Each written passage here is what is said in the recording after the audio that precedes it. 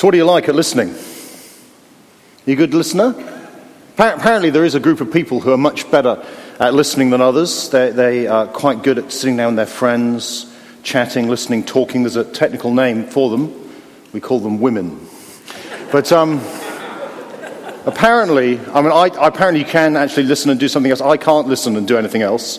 If I'm reading or if I'm on my phone, it doesn't matter. I just can't hear. I don't know why that is, because the ear is open. I've not deliberately blocked it. The sound waves are presumably coming through, but I'm just not registering anything. Occasionally, blokes they don't do what I don't call it listening really. I call it monitoring. So it's sort of an unactive listening. This is a special skill you need to develop if you're a bloke and you're married or you've got a girlfriend. So what happens is they're speaking, and what's going on is there's a subconscious recording mechanism in your head, even though you're paying no attention, which is triggered by the words, "You haven't heard a thing I've said, have you?" At which point it kicks in and you can automatically play back word for word what has just been said by them. But do you listen? Are you a good listener? Because this is a parable all about listening to God's word. There can't be anything more important, can there? There can't be anything more important than listening to what the God of the universe says to us. From the outset, Mark's made very clear in his gospel, his book, that the big news in God's word is the person of Jesus. That he is God's rescuing anointed king, the Messiah, come to bring in God's kingdom, to bring people under the rule of their loving heavenly Father. And we've seen in Mark's gospel Jesus do extraordinary miracles to prove that. We've seen him teach in an incredible way. We've seen him reach out and cleanse the uncleanable. He's hung out with the unacceptable. He's demonstrated extraordinary love. And the way that he says you come into his kingdom is by listening. Listening to a word, a message about Jesus that's preached. In fact, he's emphasized that because back in chapter 1, Capernaum had kicked off big time. It was Miracle City and everyone was clamoring to get more of Jesus Christ. He goes away to a quiet place. His disciples go, "Let's go back to Capernaum, Jesus. You are big news there." And then he says this in Mark chapter 1 and verse 38. It's up on the screen. Jesus replied, "Let us go somewhere else, to the nearby villages, so that I can preach there also. That is why I have come." Preaching. Words. It all seems rather disappointing, doesn't it? If I did a few healings up here this morning, I expect you'd be on the edge of your seats. But for the next 25 minutes, I've just got to hold you with words. But that is the way that God brings people into his kingdom. They hear his word. And when his word goes out, there are all sorts of different reactions to this word about Jesus. And those are recorded in this most famous maybe of parables, the parable of the sower. Or perhaps some people call it the parable of the soils, because the different soils record different reactions to Jesus. The weird thing is, this parable tells us exactly what will be happening at the moment. You will all fit into one of these categories. So here's the first thing we see. This parable teaches us what happens when God's word is spoken. What's happening now?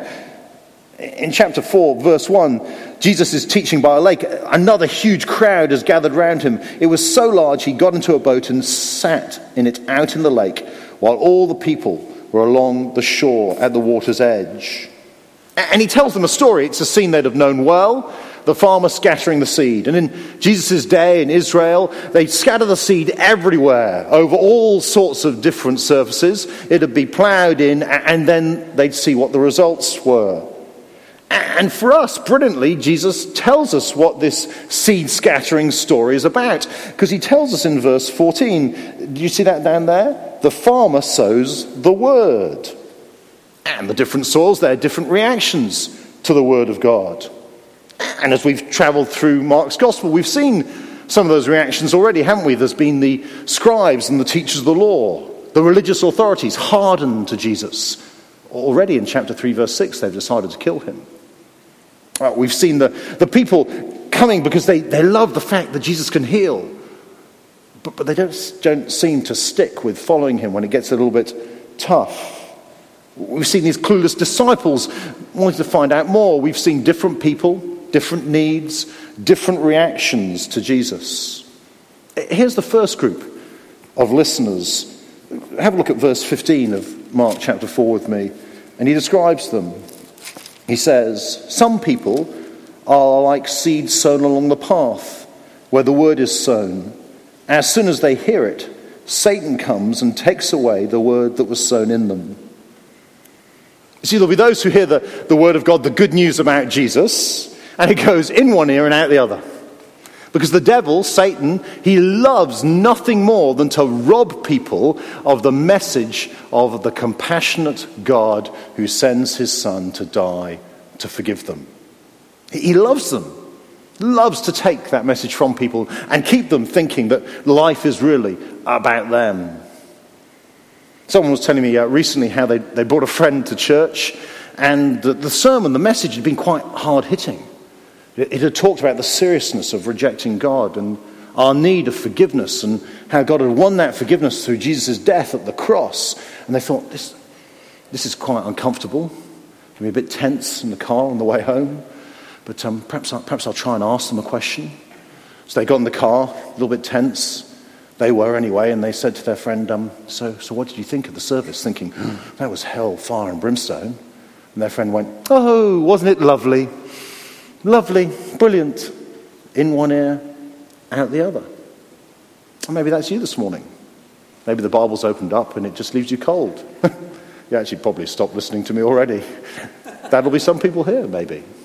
There's a second group. Do you see them in verse 16 and 17? "Others, like seed sown on rocky places, hear the word and at once receive it with joy. But since they have no root, they only last a short time. When trouble or persecution comes because of the word, they quickly fall away." Oh, these people, they're determined to follow Jesus. This is for me, they say. There's an outward glow, a joy, but there doesn't appear to be much root. So while Jesus gives them, say, a bunch of exciting new friends, while they love turning up in a crowd and singing some great songs, while he makes them feel better about themselves, they'll run with Jesus.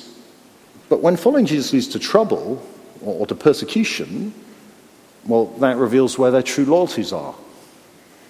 So when following Jesus means being honest in all their dealings at work, or when it means that a loving Christian friend challenges them about their behavior, when following Jesus causes them troubles, they pack it in.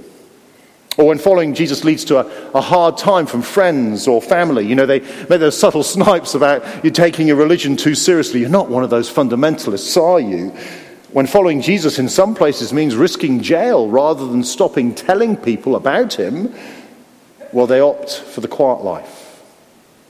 There's an interesting article in my newspaper yesterday. You can tell I'm a Telegraph reader because the article was about the Tatler. It was about what is socially acceptable in polite circles. Apparently, it's socially acceptable to do anything. The headline is, "Get drunk, but don't talk God." So you can get absolutely hammered. Public displays of getting rip-roaring drunk are perfectly acceptable because it enlivens the mood for anyone. Also, snogging's okay. Tatler says snogging in front of others in these meaner and more frightening times is now rather cheering. Have a little snog with your beloved in front of a group of people. You'll make them feel happier. However, religious fervour is plain bad manners. It's fine to do the Alpha Course, just don't bore others about it. Persecution comes. Oh no, just go for the quiet life. I was chatting to a guy this week, actually, and he's just started to take the Bible more seriously, trying to live out God's word, and he said he was out with some mates, and they gave him some banter. It was all under the heading of banter anyway, but when banter has a bit of an edge, it just wasn't very nice. They were basically saying, "Mate, you've become a loser. What happened to the fun you? You're just taking this Jesus stuff too seriously." And he was hurt by that. No, when the trouble, the persecution comes, they stop. Now look at this third group. They come in verse 18. "Still others, like seeds sown among thorns, hear the word, but the worries of this life and the deceitfulness of wealth and the desires for other things come in and choke the word, making it unfruitful." I think these are believers.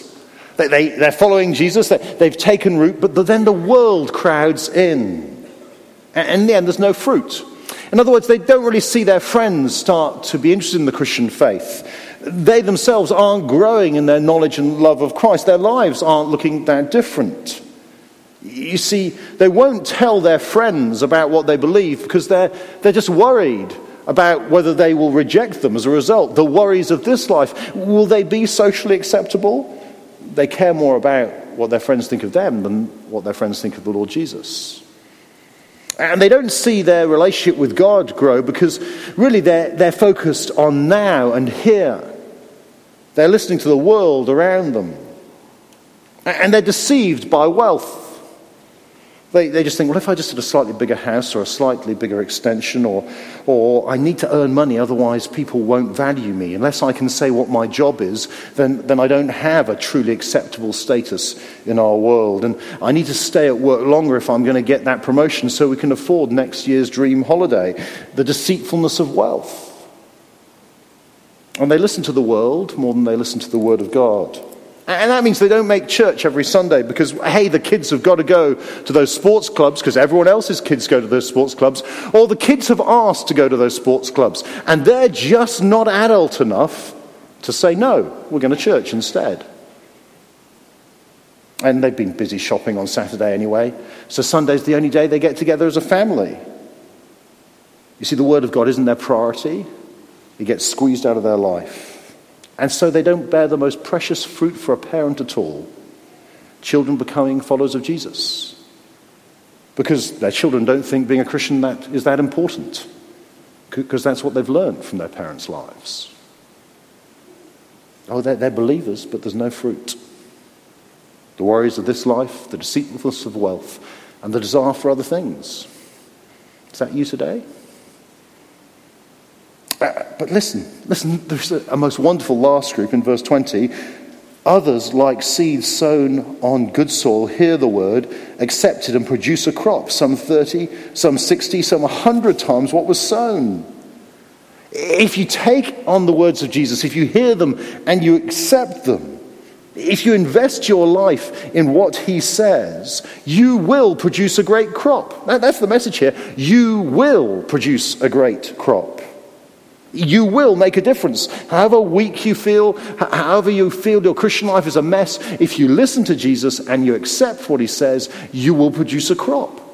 And the crop here, each of them is miraculous. In Jesus' day, a 10-fold harvest. That would have been a bumper crop. So 30, 60, 100, all of them are just miraculous crops. I was chatting to a friend this week. He's off to do a church weekend in Singapore. I got Sunderland a couple of weeks ago. He got Singapore. Slightly different. The church was planted about 5 years ago. A group of 16 people planted the church. Some of them came from Australia. They took the Word of God so seriously, they moved country. They left quite a lot of family behind. They changed jobs to tell people in Singapore about Jesus. 16 people. 5 years later, he's going to speak at a church weekend to 1,200 people. The Word of God is doing an extraordinary work throughout the world. Amazing fruitfulness, if just we'll listen and accept it. So that's what's happening as God's Word is spoken. Well, what is God doing as his Word is spoken? Because that's actually at the heart of this little parable. Often we think of parables as stories designed by Jesus to explain something and make it simpler. Well, the problem is that's just not the case. Let me ask you, would you have understood the parable of the sower without Jesus' explanation? You'd never have got it, would you? You'd have gone, well, I wouldn't have got it. It's a nice sort of farming story. No, we need Jesus' explanation. Do you see why Jesus says he speaks in parables?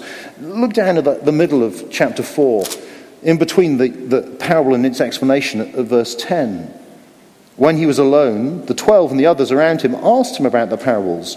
He told them, the secret of the kingdom of God has been given to you, but to those on the outside, everything is said in parables, so that they may be ever seeing but never perceiving, and ever hearing but never understanding. Otherwise they might turn and be forgiven. Do you see what Jesus is saying? There are two groups.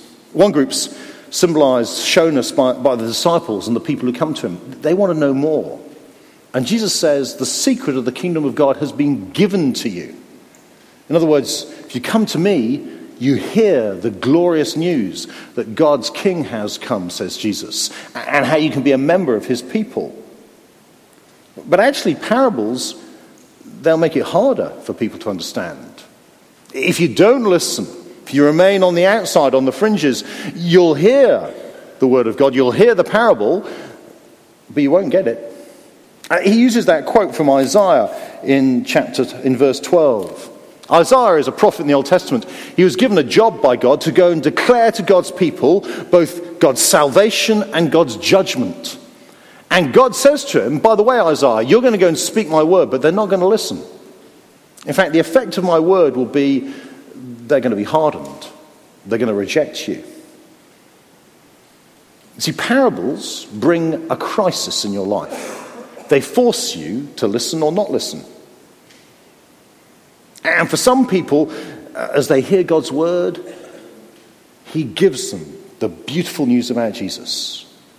But for other people, as they're half-hearted, they don't really care about God's word, he hardens them in their ignorance and their rejection. Parables force you to decide. Do I want to know more? Or do I not really care? I mean, this parable does, doesn't it? Do I want to listen? Or do I want to just go on living my slightly half-hearted, nominal Christian life? So what do you do with a parable? Well, what Jesus says here reminds us that if God is working as his word is spoken, you and I, who are Christians, who are listening, we need to remember we're already listening and understand things because God has given us that ability. It's his kindness to us that we understand about Jesus through the Bible.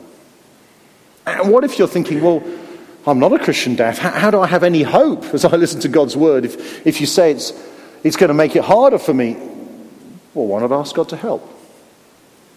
Why not say to him, look, Lord, I really do want to understand what you're saying about Jesus. Please give me understanding. I know a number of people who've done that. They said, look, I came week by week and I heard the Bible taught and it was interesting, but it just didn't resonate with me and I couldn't really get it for myself. And I went away and I prayed, Lord, please help me to understand what I'm hearing. And suddenly I began to find that the Bible did make sense in my life. And it was God's word to me. And I understood about the Lord Jesus Christ. Why not go away and do that? And see if the God of compassion brings you to know Jesus for yourself. Because there's one thing, if you haven't got it, do you know what we need to do? It's the third thing for us to see. What should we do when we hear God's word? You got it? Listen. It's not very complicated. It's listen. Because the message about Jesus isn't hidden. It's not that God's deliberately keeping Jesus a secret. Jesus tells a little story about that. Did you see that down in verse 21? It came right after the parable of the sower. He said to them, do you bring in a lamp to put it under a bowl or a bed? Instead, don't you put it on its stand? For whatever is hidden is meant to be disclosed, and whatever is concealed is meant to be brought into the open. I mean, that's what we've seen in Mark's gospel, isn't it? Jesus has been walking around utterly, obviously demonstrating he's God's king, doing things that only the Lord God himself on earth could do. Jesus isn't a secret. He's there. He's a lamp on a stand. He's there for all to see. And the question is, will you listen? In fact, that idea of listening is repeated again and again. So have a look at chapter 3 with me. Chapter 4, verse 3 rather. Chapter 4, verse 3. Listen, says Jesus. And the end in verse 9, he says, whoever has ears to hear, let them hear. Or literally, it's just listen. And then in verse 23, he says, if anyone has ears to hear, listen. And then verse 24, consider carefully what you hear. And why should you consider it carefully? Well, verse 24, with the measure you use, it will be measured to you and even more. Whoever has will be given more. Whoever does not have, even what they have will be taken from them. In other words, if you come to God hungry to hear from him, God will always outgive you. He'll always give you more precious promises than you're expecting, more hope than you thought possible, more love than you think you could ever experience as he brings you good things about his son Jesus. With the measure you use, it'll be used to you, and even more. But if you come to God and his word expecting to get few answers, thinking it's a bit boring and it's largely irrelevant, if you don't even bother coming, well, even what you have, that little understanding, that little faith, in the end, it'll be taken from you. It'll go. Now, here's our problem about listening. We don't live in a world of silence, do we? We're constantly bombarded by noise. It's not like listen to God's word or listen to nothing. No, all the time we're hearing messages. Most of our decisions are not based on reasoned thought. They're based on what we've taken on from our family, from our culture. And we just do it without thinking about it. I mean, here's a classic example. I've got an advert to play you for a minute. Here's a 1-minute advert on something our culture says. Marie, can we have my little audio-visual entertainment?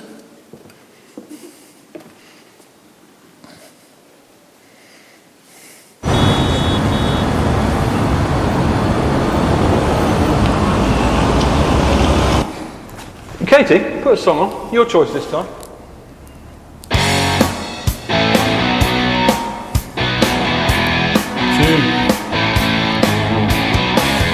Can't explain all the feelings that you're making me feel. My heart's in overdrive and you're behind the steering wheel. Touching you. Touching me. Touching you. Yeah, you're touching me. Daniel, smash it. I believe in a thing called love. Just listen to the rhythm of my heart. There's a chance we can make it now. We're a thing called love. Oh, yeah. Route updated. Guitar.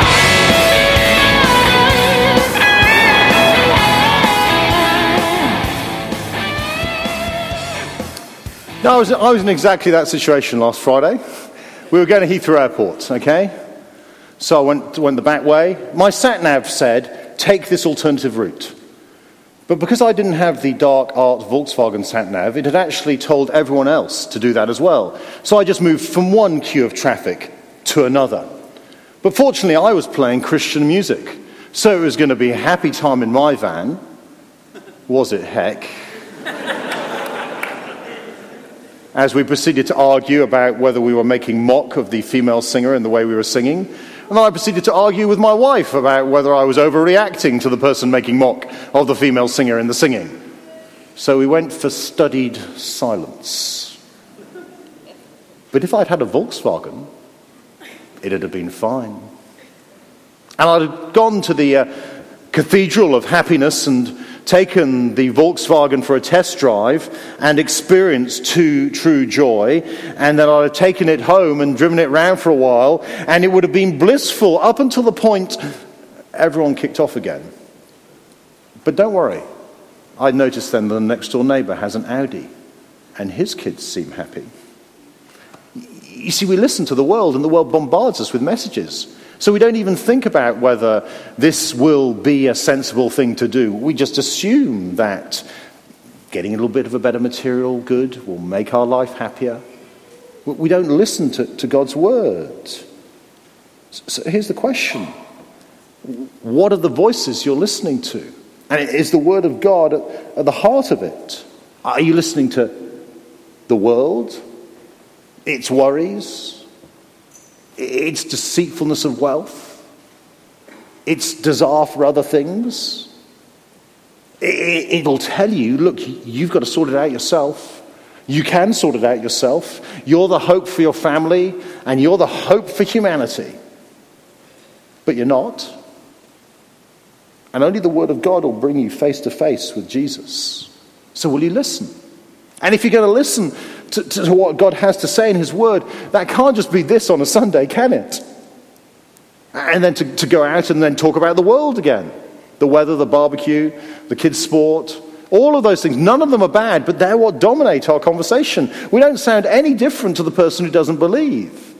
We'll be those who hear the word of God, accept it, and rub it into our lives. Not just at a life group midweek, but will we talk Christianly to one another? Not just at the hub, but will we WhatsApp, not about just where we're going for a drink, but what we might discuss when we get there about the person of Jesus Christ? I mean, here's one idea. Why not take this message from Sunday and use the headings just to dwell on what God says in his word over the first 3 days of this week. Each morning, give 5 minutes thought to what Mark 4 says to you about listening. You see, you're not in a world of silence. You're in a world that's constantly bombarding you. It's telling you your value is your body image, the way you look, so get in the gym. Your value is your job, so get a career people look up to. Your value is your car or your house. I mean, it's so pathetic. And then it tells you, if you just give your kids the right diet and you give them the right education and you give them the right sports club, they'll turn out round, happy individuals. They might do. Can I tell you, they're round, happy individuals who will stand before the King of all the universe, who will hold them to account on one thing. Did they listen to God's word? And did they know the Lord Jesus Christ? They might be the best qualified, fittest, most popular child in the school, but if they know Jesus, one day it will be totally irrelevant. And do you want to know why the church in the West struggles? We don't listen. The deceitfulness of wealth, the worries of this life, the desire for other things. Do you think any of those things are going to give hope in London today? Oh, we've got a bomb issue. We've got a terrorist attack here in the town. By the way, have you seen my Volkswagen? My kids are in the county hockey team. Is that going to help? I just get really stressed and worried about it. Maybe if I keep my kids with me all the time, they'll grow up safe. Maybe if I can get a group of friends around me, then in the end I'll be secure in life. Do you really think that's going to work? Because why does listening to God's word make sense? Because Jesus tells these two parables. I just want to end with these two parables. The parable of the growing seed, down in verse 26 to 29. It's a simple story. It basically says the farmer goes out, he sows the seed night and day, whether he goes on holiday, whether he goes to bed, whether he gets up, the seed grows and there'll be a harvest. And the message is simple. It's this: God's word will do its work. He will bring in his kingdom. It is inevitable. It is inevitable that God will bring people to follow his son, the Lord Jesus Christ. I mean, just think back. 2,000 years ago, carpenter's son, largely discredited, tiny band of followers, gets himself killed by the religious authorities. They run away. And we're here today, 2,000 years later, 2,000 miles away. God's word will do its work. And it's going from small to big. That's the last parable, the parable of the mustard seed in 30 to 32. Mustard seed is a tiny, tiny seed. It grows into quite a reasonably sized tree. And Jesus is saying, look, you might feel like following me. It's a tiny, tiny thing, the kingdom of God. I mean, we've got infinitely more people here than the disciples had at this stage. Tiny, tiny thing. But I can promise you, one day it's going to be huge. You see, why is it worth listening to God's word? Why does that make sense? Because God is going to grow his kingdom through it. And because though it might feel small now, one day it'll be huge. It's actually happening all over the world today. There are something like 70 to 80 million Christians in China. Do you know what that would be like if it was in the UK? It would be like every person you're meeting being a follower of Jesus in the entire country. It's doing its work. And one day we'll all stand around the throne of Jesus, a multitude, the book of Revelation says, so great that no one can count, from every tribe and nation and language before his throne. And all that will matter is, have you listened? Have you heard? Have you responded? Are you a follower of Jesus? Are you fruitful for him because you listen? And this is the primary issue that I think we all face gathered here today. Will we be those who hear the word of God, who accept it, who rub it into our lives, who are radically different as members of his kingdom, who are those who are confident in our future because our hope is in Christ, because we've listened. So will you listen? Will you listen? It's a real encouragement. Let me say to you, there are some of you I can see here today. It's a joy to see you here because we don't see you as much as we used to. Please, the Lord says to you, will you listen? Because one day that is all that will matter. That is all that will matter to you. I'm so thankful that you're here. Please, will you listen, says the Lord.